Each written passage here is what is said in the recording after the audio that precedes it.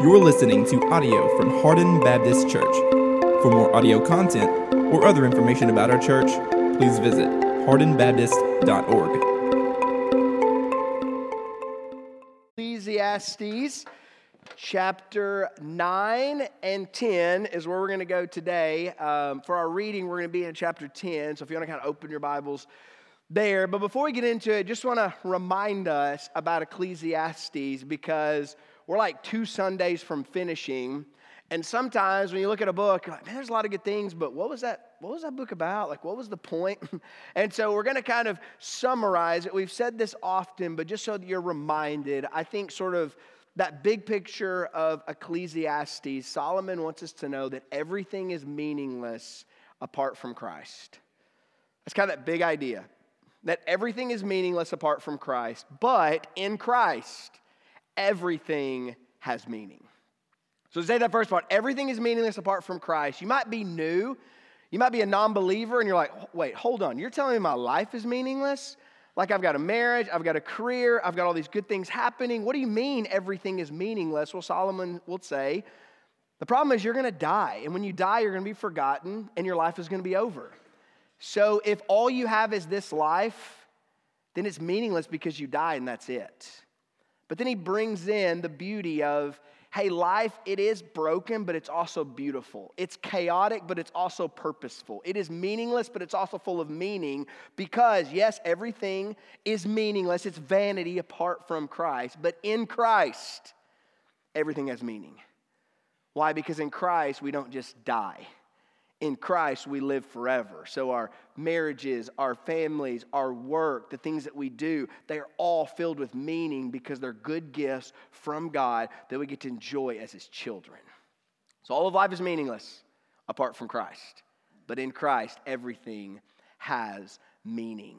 So what we're going to do this morning, I'm just going to warn you, it's going to be really different than normal style of preaching. I love narrative. I love a theme. Like last week was death, which was really fun. Like we're all going to die. So be happy. That was really fun. This week, it's going to be 17 rules for life. Just 17 of them. And so it's like, there's not going to be transitions. There's not going to be like a lot of story. It's just like, here's point 1, point 2, point 3, and yes, point 17. Here's what you should do with your life. But what Solomon wants is for us to be wise. He wants us to walk in wisdom rather than foolishness. And so I want to talk just a moment about what is wisdom. When you think about wisdom in Scripture, we have the wisdom literature. So think about wisdom. It's not just knowledge. Knowledge is knowing something. So if you have knowledge, you know something rightly. You know something, you have knowledge of it, you have facts about it. That's knowledge. Wisdom goes one step forward. Wisdom is taking knowledge, what you know, and rightly applying it to your life. That's wisdom. Wise people don't just know things, they know how to apply those things to their life. Those are wise people. They know how to live life. That's wisdom. But we also have fools. And fools can be for 2 reasons. Number 1, they don't have knowledge. Like you can be a fool because you just don't know anything. You know some of those people, right? Some of those people know you.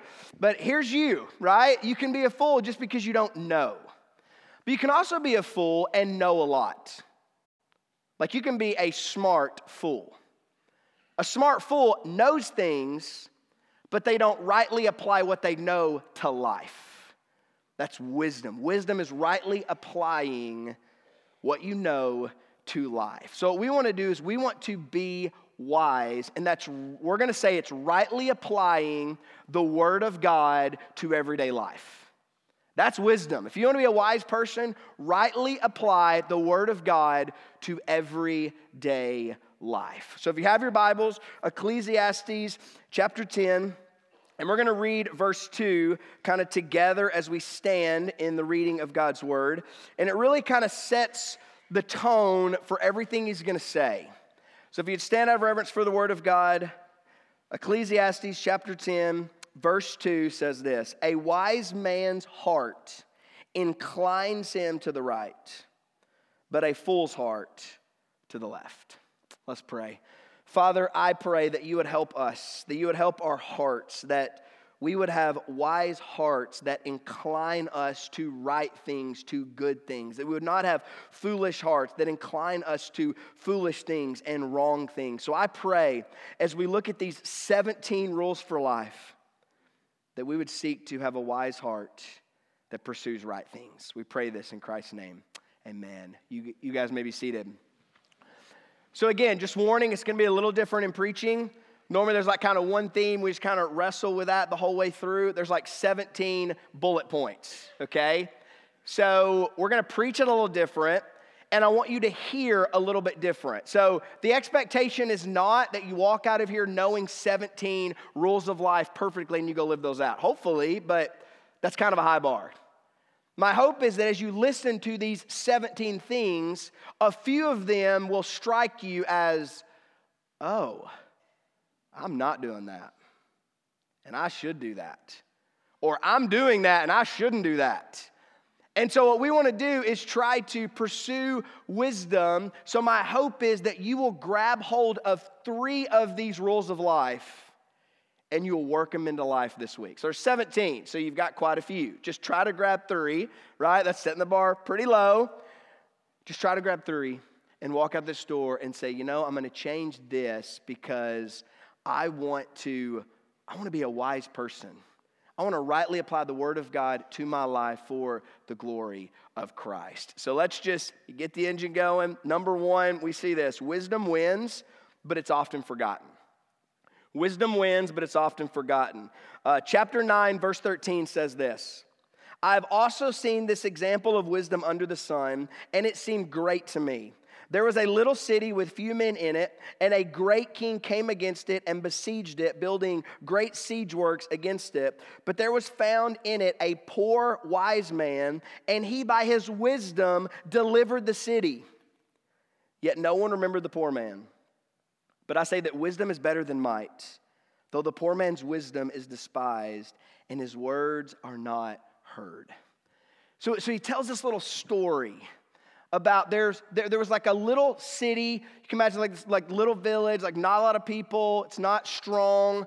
And all of a sudden there was a great king who wanted to overtake the city. So the great king comes with all of his might, and he's got weapons of war, and he comes and he set up all these siege works. Like the city has no chance because there is might here. There are weapons here. The city is going to fall. But all of a sudden you have this reversal of what should happen doesn't happen. That the city withstands this great, mighty king, and the reason is because there's one poor, wise man in that city who somehow, through wisdom, delivers everyone. Now, I read that story, I'm like, this is The Last Jedi. Like this is where they got The Last Jedi scene. And so I immediately went to Star Wars. I do that a lot, but I haven't used Star Wars in a long time, so I think we're overdue for a Star Wars illustration. But this is the scene, right? You have the First Order coming, the rebels, they're in a cave, they're hiding, there's no way out. At least they don't think so yet. They're gonna find the foxes, but that's a little bit down. They're in a cave, they can't go out, there's a big door. First Order comes, they've got all this might, you have Kylo Ren, all the power in the game. He's going to defeat them, there's no way out. And then all of a sudden you have one guy. Luke Skywalker walks out in the snow, and he's like, let's go. And they're like, this is going to be easy. So he's like, fire on him. So all these blasters just he's done. There's no way this can win. There's no way, this is game over for Luke. This is game over for the rebels. All this fire, and then it stops, and Luke's just standing there. And he's like, what you got next?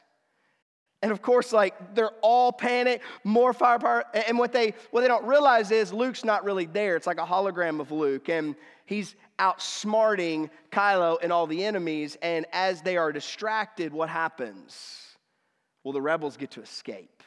And it's kind of that scene in real life. There's a little city that's not going to make it, but through wisdom, through smarts, they outsmart the enemy and they deliver the city. So the conclusion is, wisdom beats might. It's better to be wise than strong. It's better to be wise than to have all the resources. What is most precious and what's most prized is wisdom. So you need to seek is wisdom, not just might. But then he says, but the problem is it's often forgotten. So wisdom wins, but it's often forgotten. So this guy who delivers the city, like people soon forget about him. Nobody remembers him. History doesn't know his name. And so that's kind of the truth. Like wise people, though they deliver, they're often forgotten. Like, can you imagine if the story of Troy, can you imagine if there was a guy in the city of Troy that when the horse came in, there was one guy that it's like, hey, isn't it kind of weird they're giving us a horse? This seems strange. Why would they give us a present? Like, they're the Greeks, they're our enemies. Why would they give us a horse? Imagine if one guy said, this seems odd. Do you think we should check the horse? What would have happened? Open the horse, killed all the people in there, threw the horse out, burned it. Troy would have been saved. But you know what would have happened? We would not have a story called the Trojan horse. Because nobody would remember that. Nobody would have retold that. It's like, oh, good job, guy. We have all saw that coming.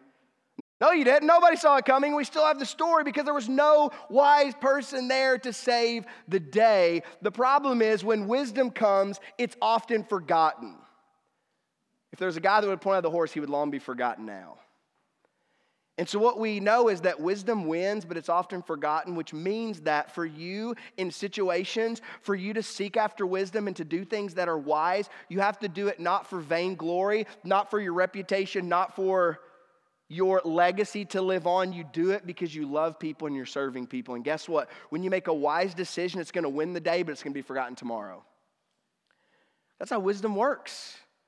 So why be wise? Because it's helping people and it's used for the glory of God. So do the right thing. Do the wise thing because it's going to help people even though it might not build your reputation or it might not make your name great. Be wise because wisdom wins the day. Number 2, listen past the noise. So again, these are 17 pretty much random thoughts, okay? So if you're like, what's the order here? I don't know. Solomon, do you have an order? Because it would be helpful.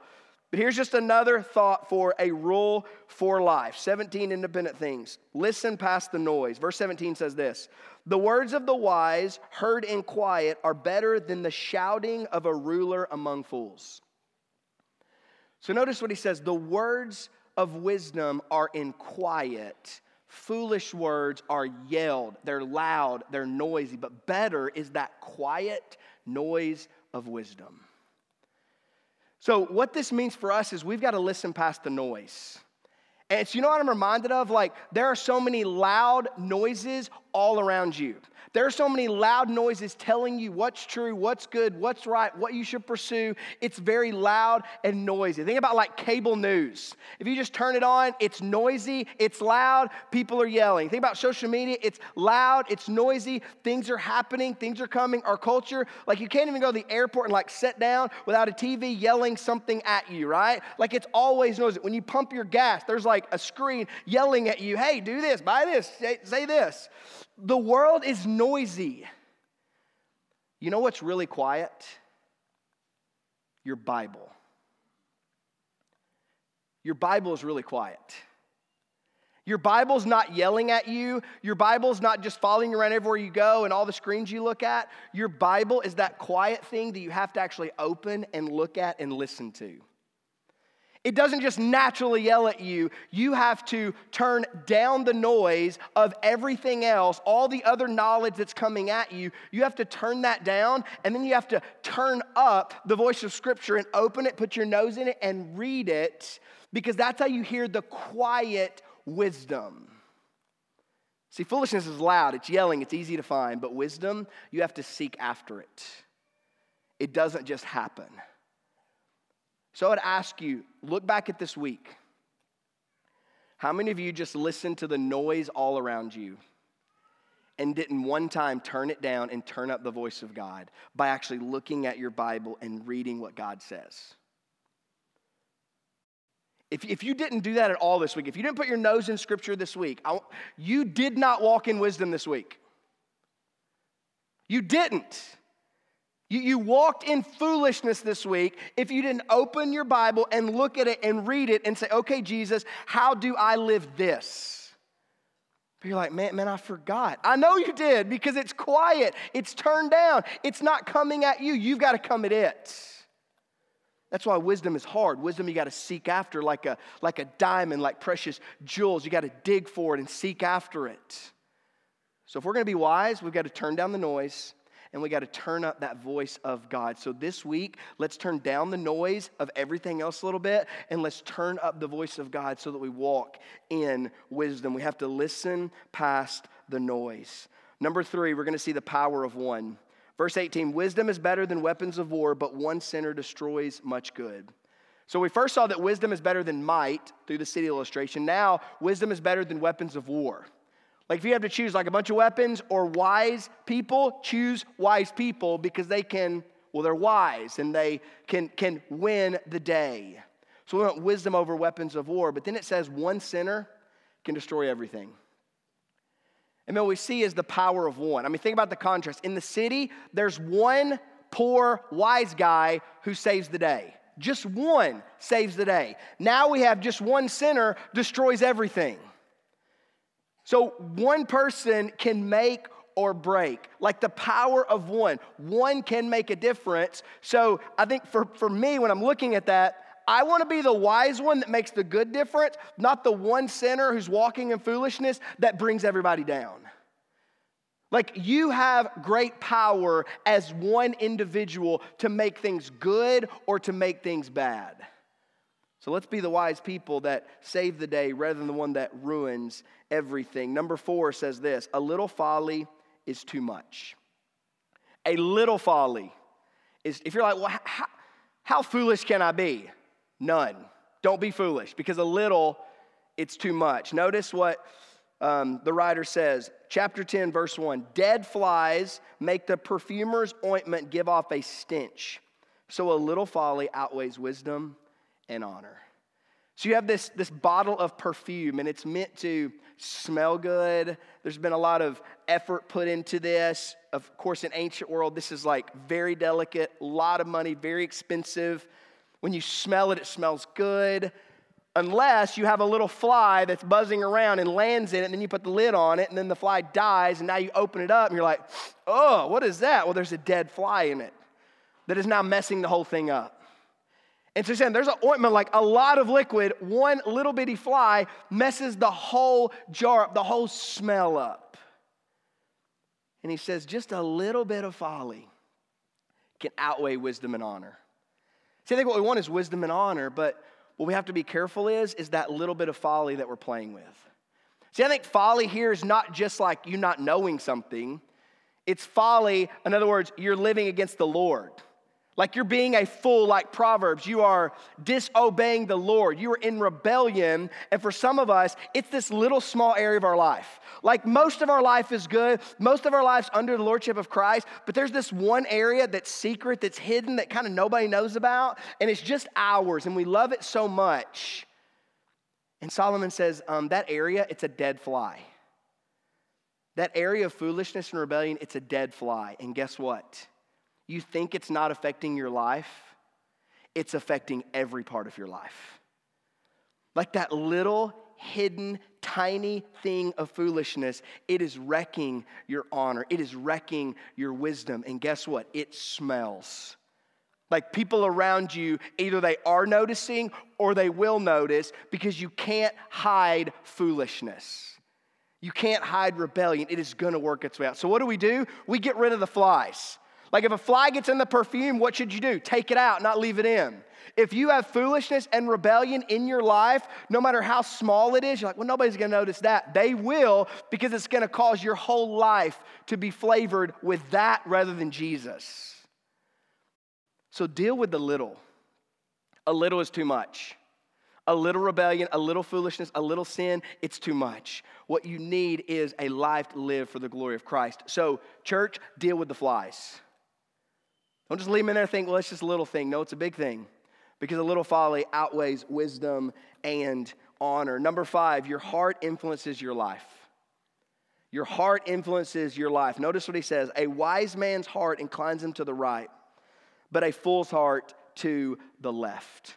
Now, to the ancient mind, those people who would have heard Solomon have the right and the left. The right would be considered lucky or prosperous. The left would be sort of a sneaky sleight of hand. When you think about the Latin word sinister, it actually means left-handed. So that idea sort of in the right, that's the place of prominence. The left, think about Jesus sorting the sheep and the goats to the right and the left. So what we see that the right is the right way, the left is the wrong way in this illustration. So what causes you to go right or left? What causes you to do right or wrong? It's your heart. Notice, a wise man's heart inclines him. So here's what we see. Our hearts lead us. Your heart leads you. So what we want to have is a wise heart, not a foolish heart. So what that means is we've got to be careful at what we love and what we want and what we long for and what we dream for and what we desire. We got to be careful because our heart, we as people are wanters.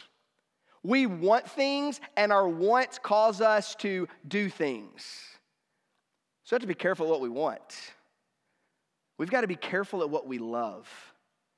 Because what we love becomes who we are, and what we love is what we ultimately do. So the writer's trying to say, watch your heart.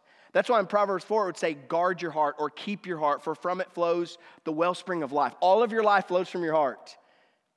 So the question is your heart wise or is your heart foolish? A wise heart wants the right things. That's how you judge it. Okay, how do I know I got a wise heart? Well, it's wanting the right things. It's wanting the things that Christ promotes, that Christ speaks of. Well, how do I know if I got a foolish heart? It's wanting the wrong things. It's wanting the things that are against Christ. It's wanting to pursue sin and the curse. It loves this world, not the world to come. So what we have to see is examine our hearts. How we want and how we love affects how we behave. So we have to watch what we love. And we've got to set our mind and attention on the right things, so that we love the right things and our heart pulls us in the right places. So we see that your heart influences your life, so watch out and keep an eye on your heart. Keep an eye on what you love and what you want.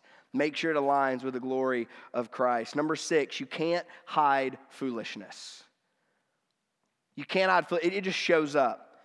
Notice what he says. Even when the fool walks on the road, he lacks sense, and he says to everyone that he is a fool. Like the foolish person, they make themselves known. They're like, hey, I just opened my mouth and now you know, like, okay, you're a fool. I can see that. We took our boys to their first UK football game at Ole Miss. And if you've been to a football game, it's a little different than basketball. Like basketball is awesome. I love environments at basketball. But like basketball, you stand up and cheer and then you kind of sit down. Football is totally different. You stand the whole time on your seat and just yell the whole game. Like that's football, right? And so here we are in a section. My kids are kind of seeing football and how it's a little bit different. And there's this one guy. He was obviously a dad who's visiting his son who goes to UK. And this dad thought, like, I'm going to be the cool guy. He's probably in his 50s.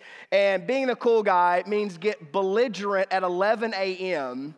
and, like, be the coolest guy there, right? And so my kids are watching. And they're like, Dad, what is this guy? I mean, he's high-fiving and falling and like, yeah. It's like, okay, yeah, kids, he is a fool. Like, he made himself known. It's very obvious. At sports games, often we just kind of make it known, like, hey, I'm a fool. Just watch me for a minute. I'm going to be foolish.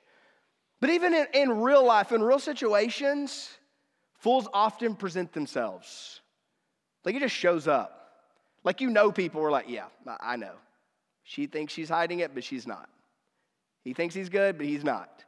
And so I think what we want to be is, wow, are we that guy? Are we that girl? Am I the one that when I shows up, I don't know it, but everybody knows like you're a fool because of what you're loving, what you're going after, how you're living, what you're saying. What we want is for when we walk on the street and we open our mouths for people to see wisdom, not foolishness. So we see that you can't hide foolishness. It is going to come out. So when it comes out, repent of it and turn to wisdom. Number 7, wisdom stays calm under pressure. Notice what he says. If the anger of the ruler rises against you, do not leave your place, for calmness will lay great offenses to rest. This is a great rule of life. It's a great rule to think that, man, wisdom, it stays calm under pressure. And so if you have a ruler, let's just take that into like workspace. Like if you have a boss that comes in, your superior, your manager, they come in and they are just yelling, mad, frustrated. You know what the best thing you can do in that moment is to stay calm. Just to stay calm. If you want to gain respect among your peers, if you want to gain some leadership clout in wherever space you're at, be calm when everybody else is in chaos. Because when chaos happens, panic happens, people are mad, they want to blame somebody, and no one's got an answer. If you, through wisdom, can just stay calm, like one of the best leadership principles is stay calm when everybody's freaking out. You know what'll happen? People will look to you. They will gravitate to you because you're not panicked. You are preparing and planning on how do we get through this? How do we make it to the next thing?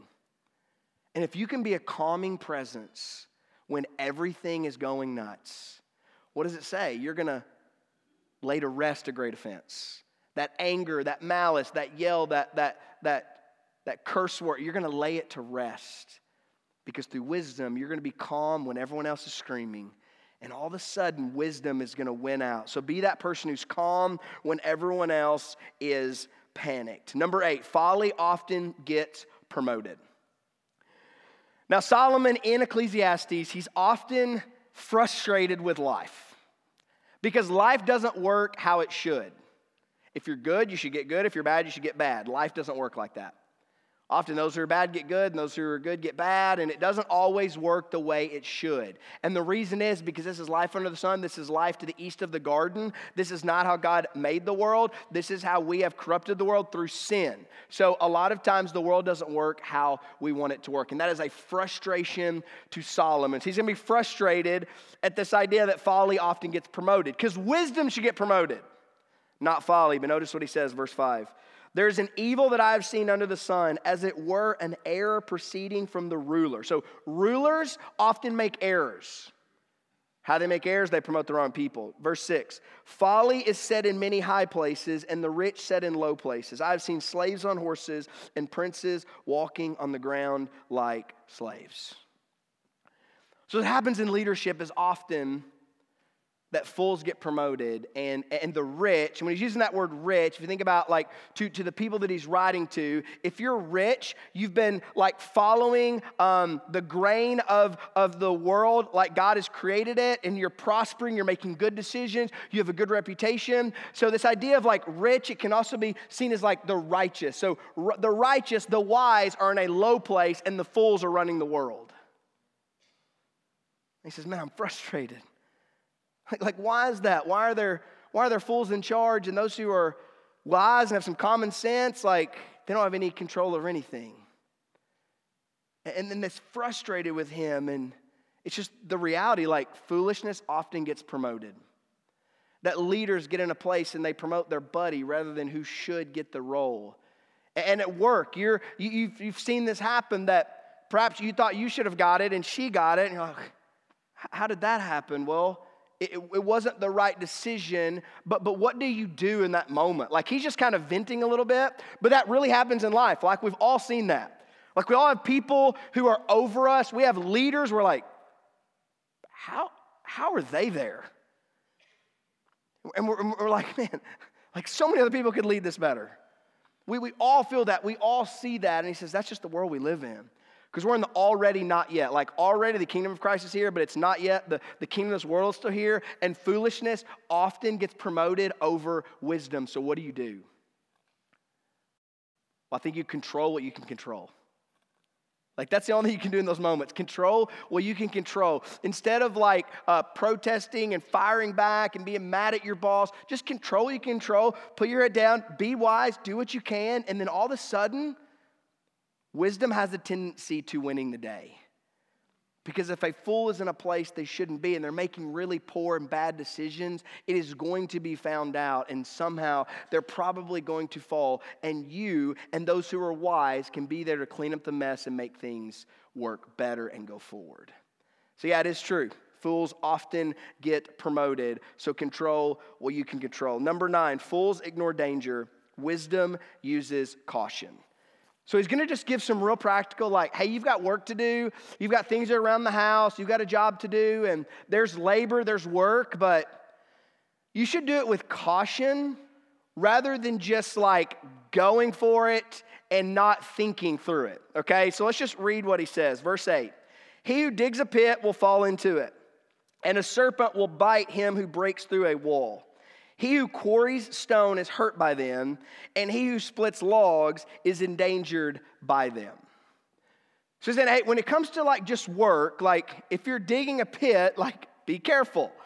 Because the pit you dig, you could fall into. Like if you're running a chainsaw, if you're at a quarry, like just be careful because what you're working with could actually kill you. But fools don't think about that. They're just like full speed ahead, running, who cares?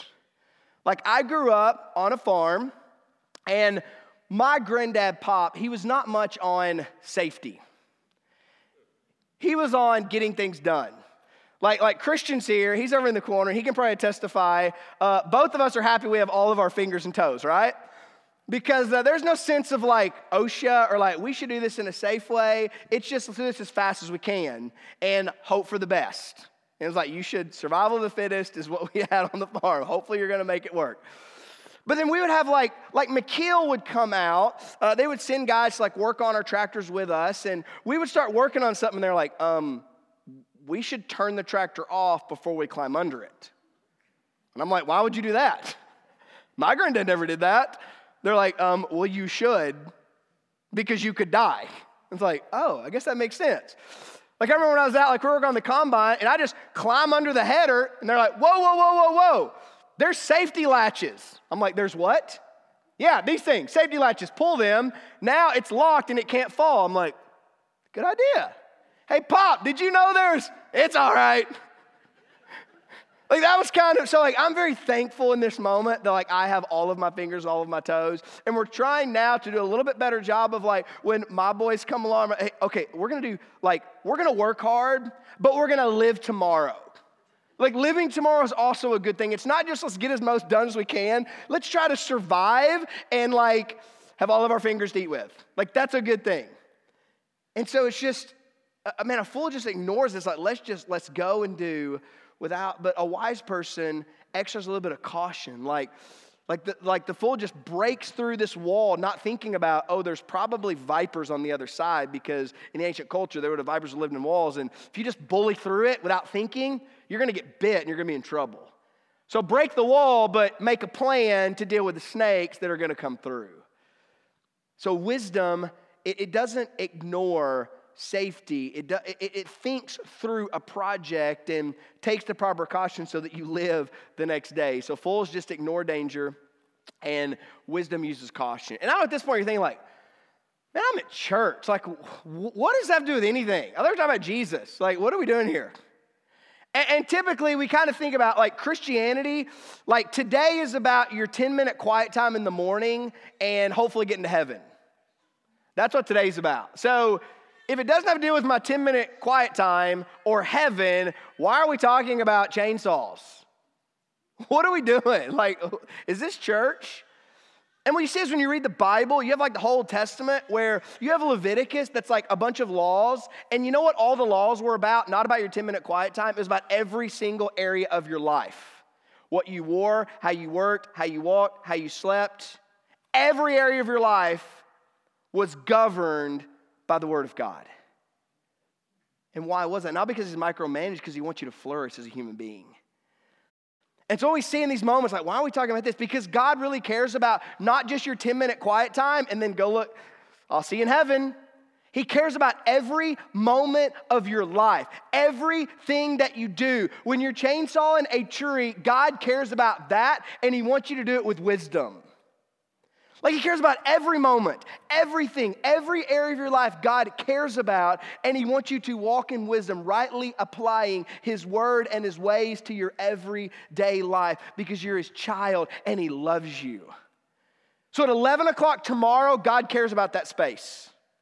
Whatever you're doing at 11 o'clock tomorrow, laundry, work, kids, nap, whatever it is, God cares about that. And he wants you to walk in wisdom for your good and for his glory. So yeah, we're dealing about some things that don't seem like quiet time issues because God's not a quiet time God. He's a all-day, 24/7 God who cares about all of your life because guess what? He cares about you. He does. He cares about you. So be wise. 10th rule is this: wisdom sharpens the axe. I love this principle. Verse 10, if the iron is blunt and the one does not sharpen the edge, he must use more strength, but wisdom helps one succeed. I mean, it's just a real simple principle. Hey, if the axe that you're cutting trees down with is dull, you've got to use more strength. You've got to swing harder, and every time you hit it, it's getting more dull, and you got to swing harder and swing harder. So you've got a guy who's out there just gritting as hard as he can, just trying to cut down a tree, and wisdom says, hold on. What if we stopped for a moment, and what if we sharpened the blade? Well, that's going to take time off. We got to cut this tree down. Okay. What if we stop, and what if we sharpen the axe for a minute? But then we're not. Just hold on. What if we sharpened it? Now here you go. Whack. Oh, it cuts. Yeah, that's wisdom. See, foolishness, it's like whatever you have to do, you do it with all your might, you're full speed ahead, it's wide open, it's go, go, go, chop, chop, chop, and you never think about, how could I work smarter, not what? Harder. I'm pretty sure that's where we got this from, right? Work smarter, not harder. Like stop and sharpen the axe so that you don't have to just keep hitting as hard as you can, but you're working with the tool in the correct way. So he's trying to get us to see like, hey, you need to stop for moments in your life and ask, how could I do this better? How could I take some time? And maybe for you, you're not a logman. You're not going to go out and like cut down trees this week. So like, I don't even have an axe. Well, you can think about the axe in a lot of different ways. The axe is like those tools and those skills that you have. Maybe for you, how could you like take a pause from just go, go, go and stop and get better at something? How could you increase your skills at something? How could you think of a better system that could then work for you so that you're gaining time back to, well, do those things that matter most to you? Like, how could you take a moment and actually get better, sharpen your skills, use wisdom in your work and in your life and in your home so that you're working smarter, not harder, and you have space to do the things that matter most to you? Again, God cares about you. He actually has a command to say, hey, stop and sharpen the axe. Well, this is not about my quiet time. No, but it's about a lot of your time. If you get a little bit of that back, then you're going to feel this idea of, man, part of us being human is to do the tasks that God has for us, and He wants us to do them well in wisdom, not in foolishness. So take time to sharpen the axe. Number 11, wisdom is patient. If the serpent bites before it's charmed, there is no advantage to the charmer. It's kind of the same principle. Wisdom is patient. Wisdom takes time. Wisdom waits. So if you're a snake charmer, I don't know if we have any snake charmers in here. I've never done this before, but I can just imagine that you want to wait till it's charmed, because if not, like you're like, hey, I'm going to grab you. Oh, you bit me. Now I'm dead. Like that doesn't work good, right? You want to be patient. You want to make sure it's good and ready. And now it's charmed, and now I can do my thing, and I'm safe, and we're going to make a little bit of money off this. It's just real practical. Like, you need to have a little bit of patience. And we as I don't know how the Israelites were, but we as Americans, we're like the most impatient people on the planet, right? It's like, can I just microwave that? Because like 30 seconds. Like, how many of you stood this week in front of a microwave and thought, a minute is so long? 30 seconds, like, come on, a minute? I've got to go. How long does a Hot Pocket take? Like, we're impatient over a microwave minute. It's like, you know how long that would have. We're impatient. We don't want to wait for anything, and there's wisdom in, you want to be patient. I mean, think about, man, we can bring this into all sorts of areas of life, but I mean, even like think about marriage. Like some of us, we just want to fix things really quick and go, and like, let's get it, and sometimes you need a little bit of patience. You go too fast, like a snake, you're going to get bit. Some of us have been there. We've had that conversation. We've had that fight, and it's like, if I would have just been a little bit of patience, and would have just listened a little bit more and spoke a little less. And wisdom has patience, because wisdom knows that you can't just bull your way through and make it all work. You got to be patient, because patience has fruit from it. Number 12, words either help or hurt. The words of a wise man's mouth win him favor, but the lips of a fool consume him. The beginning of words of his mouth is foolishness, and the end of his talk is evil madness. A fool multiplies words, though no man knows what is to be, and who can tell what will be after. So it's just the principle of your words. They're going to either help or they're going to hurt. Like your words, the words of a wise man or a wise woman, they're bringing honor, they're bringing life. But the words of a fool, they're gonna gobble you up. Like they're bringing death. Like they're coming for you. The Bible would have so much to say about your word. Think about James. James would say your words, your tongue, it's like a rudder of a ship. It's like a bridle in a horse's mouth. It's like a little spark that can cause a forest fire. So be careful with your words, because they give life or they give death. And fools don't even know the future, but they're telling everybody what's about to happen. They're just speaking abundance of words, but they're bringing death upon themselves. So this week, watch your words. 13, work without wisdom is weary. The toil of a fool wearies him.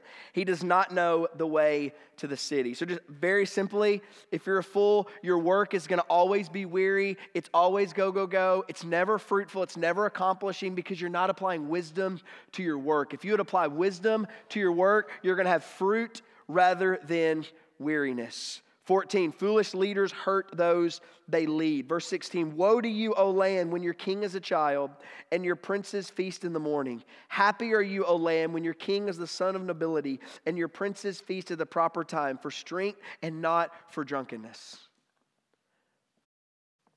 So leaders have an impact on those they lead. And what you want is good leaders. And what you want to be is a good leader. So if you're in leadership, if you have people that you're over, like manager, boss, whoever, you have leadership, you have people under you, how do you lead? Because the leadership matters. Like if you have leaders, or if you're a leader who's just about yourself, they're feasting in the morning, they're getting drunk, it's just a party.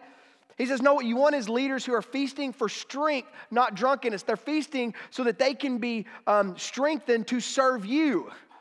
Like good leaders serve those they lead. Bad leaders only serve themselves, and they use their leadership to get more and to be seen more, and it's all about them. So if you're a leader, which one are you? Are you a leader who leads for your sake, or are you a leader that leads for their sake? Are you a leader that leads for the people under you? Are you serving them and you're for them, or are you just about yourself? Because what we see is foolish leaders hurt those they lead, but wise leaders, man, they help those they lead. 15, laziness ruins the house. Verse 18, through sloth the roof sinks in, and through indolence, which is laziness, the house leaks. So it's like a really easy principle. If you're lazy, if you're slothful, you probably have a leaky roof. Like the toilet is overflowing and you're like, I don't know what's wrong with this thing. It just keeps overflowing, and I'm going to put a bucket here because there's a leaky roof. And hey, is there anything else on Netflix? Like, could you hand me like a bonbon? Like, that sounds good. Get a Coke. What about that's all right. Like laziness, it's going to cause ruin to all the good things in your life. And we see is God created rest. He wants you to rest, but he doesn't want you to be lazy. There's a difference. He wants you to work and rest, and those are in tandem. Work 6, rest 1. That's in God's good creation. Laziness says life is about leisure. And that's what all of life is about, sitting around, watching Netflix. That's the good life. Well, if that's the good life, then you're going to have rain on your head because Netflix can't fix your roof. So don't be lazy. Like, pay attention, fix things. And I think even your physical house, like literally your roof could be leaking, but metaphorically, what about the house of your life? Are there leaks that you're not taking care of, that you're not watching over, that you're not fixing because you're just idle, you're sitting back, you don't want to do the work to make things better? See, laziness ruins the house. 16, money helps. Bread is made of laughter, the wine gladdens life, and money answers everything. So he's dealt with money. The pursuit of money can't satisfy. If you have all the money in the world, it can't satisfy you. But now he's given the concession to say, hey, money does help. Like if you had to pick, like, do you want no money or some money? Like, I'll take some money. Like it helps because you can buy those good things that God has given for you to enjoy. So money is not an evil. Money is not a bad thing. Sometimes in church, we give money like this bad rap, like never pursue money, never want money, all money is bad. And he says, no, money actually is a good thing. Money has answers, like it can help you in life, but it's a good helper, it's a bad God.